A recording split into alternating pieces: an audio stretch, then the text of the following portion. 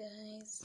Thank you for tuning in to the Bent Entrepreneurship Masterclass. I am your host, Kate, and I'm so excited to have made it to 2021 with you.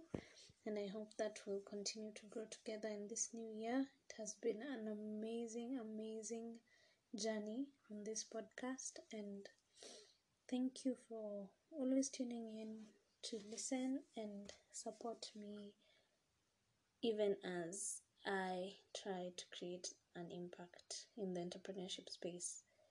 So, as we start this new year, I am very deliberate about taking the lessons learned in 2020 and making them work for me in 2021.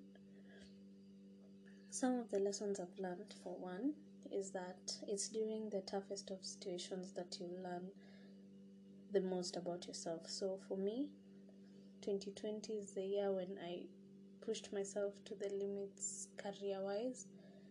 I was in a project that really drilled me hard, but I'm grateful for the experience that I gained and everything that I learned, I'm sure will fit into this whole entrepreneurship journey of mine. So I'm grateful for the opportunity to have worked through 2020 on this big project that I was working on, something new, something fresh. It was really thrilling for me because it's something that you've never done before, and it worked out pretty well, if you ask me. And so I had to really push myself to make headway on this one, and I'm grateful for the much that I was able to achieve. Second lesson of 2020 is that innovation is an endless process. Every challenge we face, every issue that we come across usually comes with an opportunity to fix something or to create something that will make something or life more comfortable for that particular situation. So this COVID-19 situation again gave room for new technologies to be improved, for more people to embrace technology, because I think that if there has been a time when people needed to get connected from a distance, it was in 2020, and I think the innovators in that space really hit a home run in 2020. So yeah, that's another lesson that I'm taking in. So every challenge is an opportunity for you to create something that will improve life as we know it, which, as you may know, is my goal. My goal in life, it's my sole purpose in life, to create something to solve a problem that already exists, or to just improve life as we know it. The third lesson of 2020 is that nothing in life comes easy. I know we've all had this one at some point in our lives, but it has never been more true for me than in 2020, because I think, as I've said, it was the year when I really had to exert myself to get results. I've never really had to struggle that much to achieve anything, but here we are. Yeah, doing big things, because 2020 was the way 2020 was. So just keep doing you and don't give up. Push yourself. Let's be deliberate about this journey called entrepreneurship in 2021, so that we both make it to the end, and not just make it, but make it successfully to the end of another beautiful year. So those were the top 3 lessons I think that relate to my entrepreneurship journey that came out strong for me in 2020. And I'm going to 2021 because for sure none of them will stop being true in this coming year.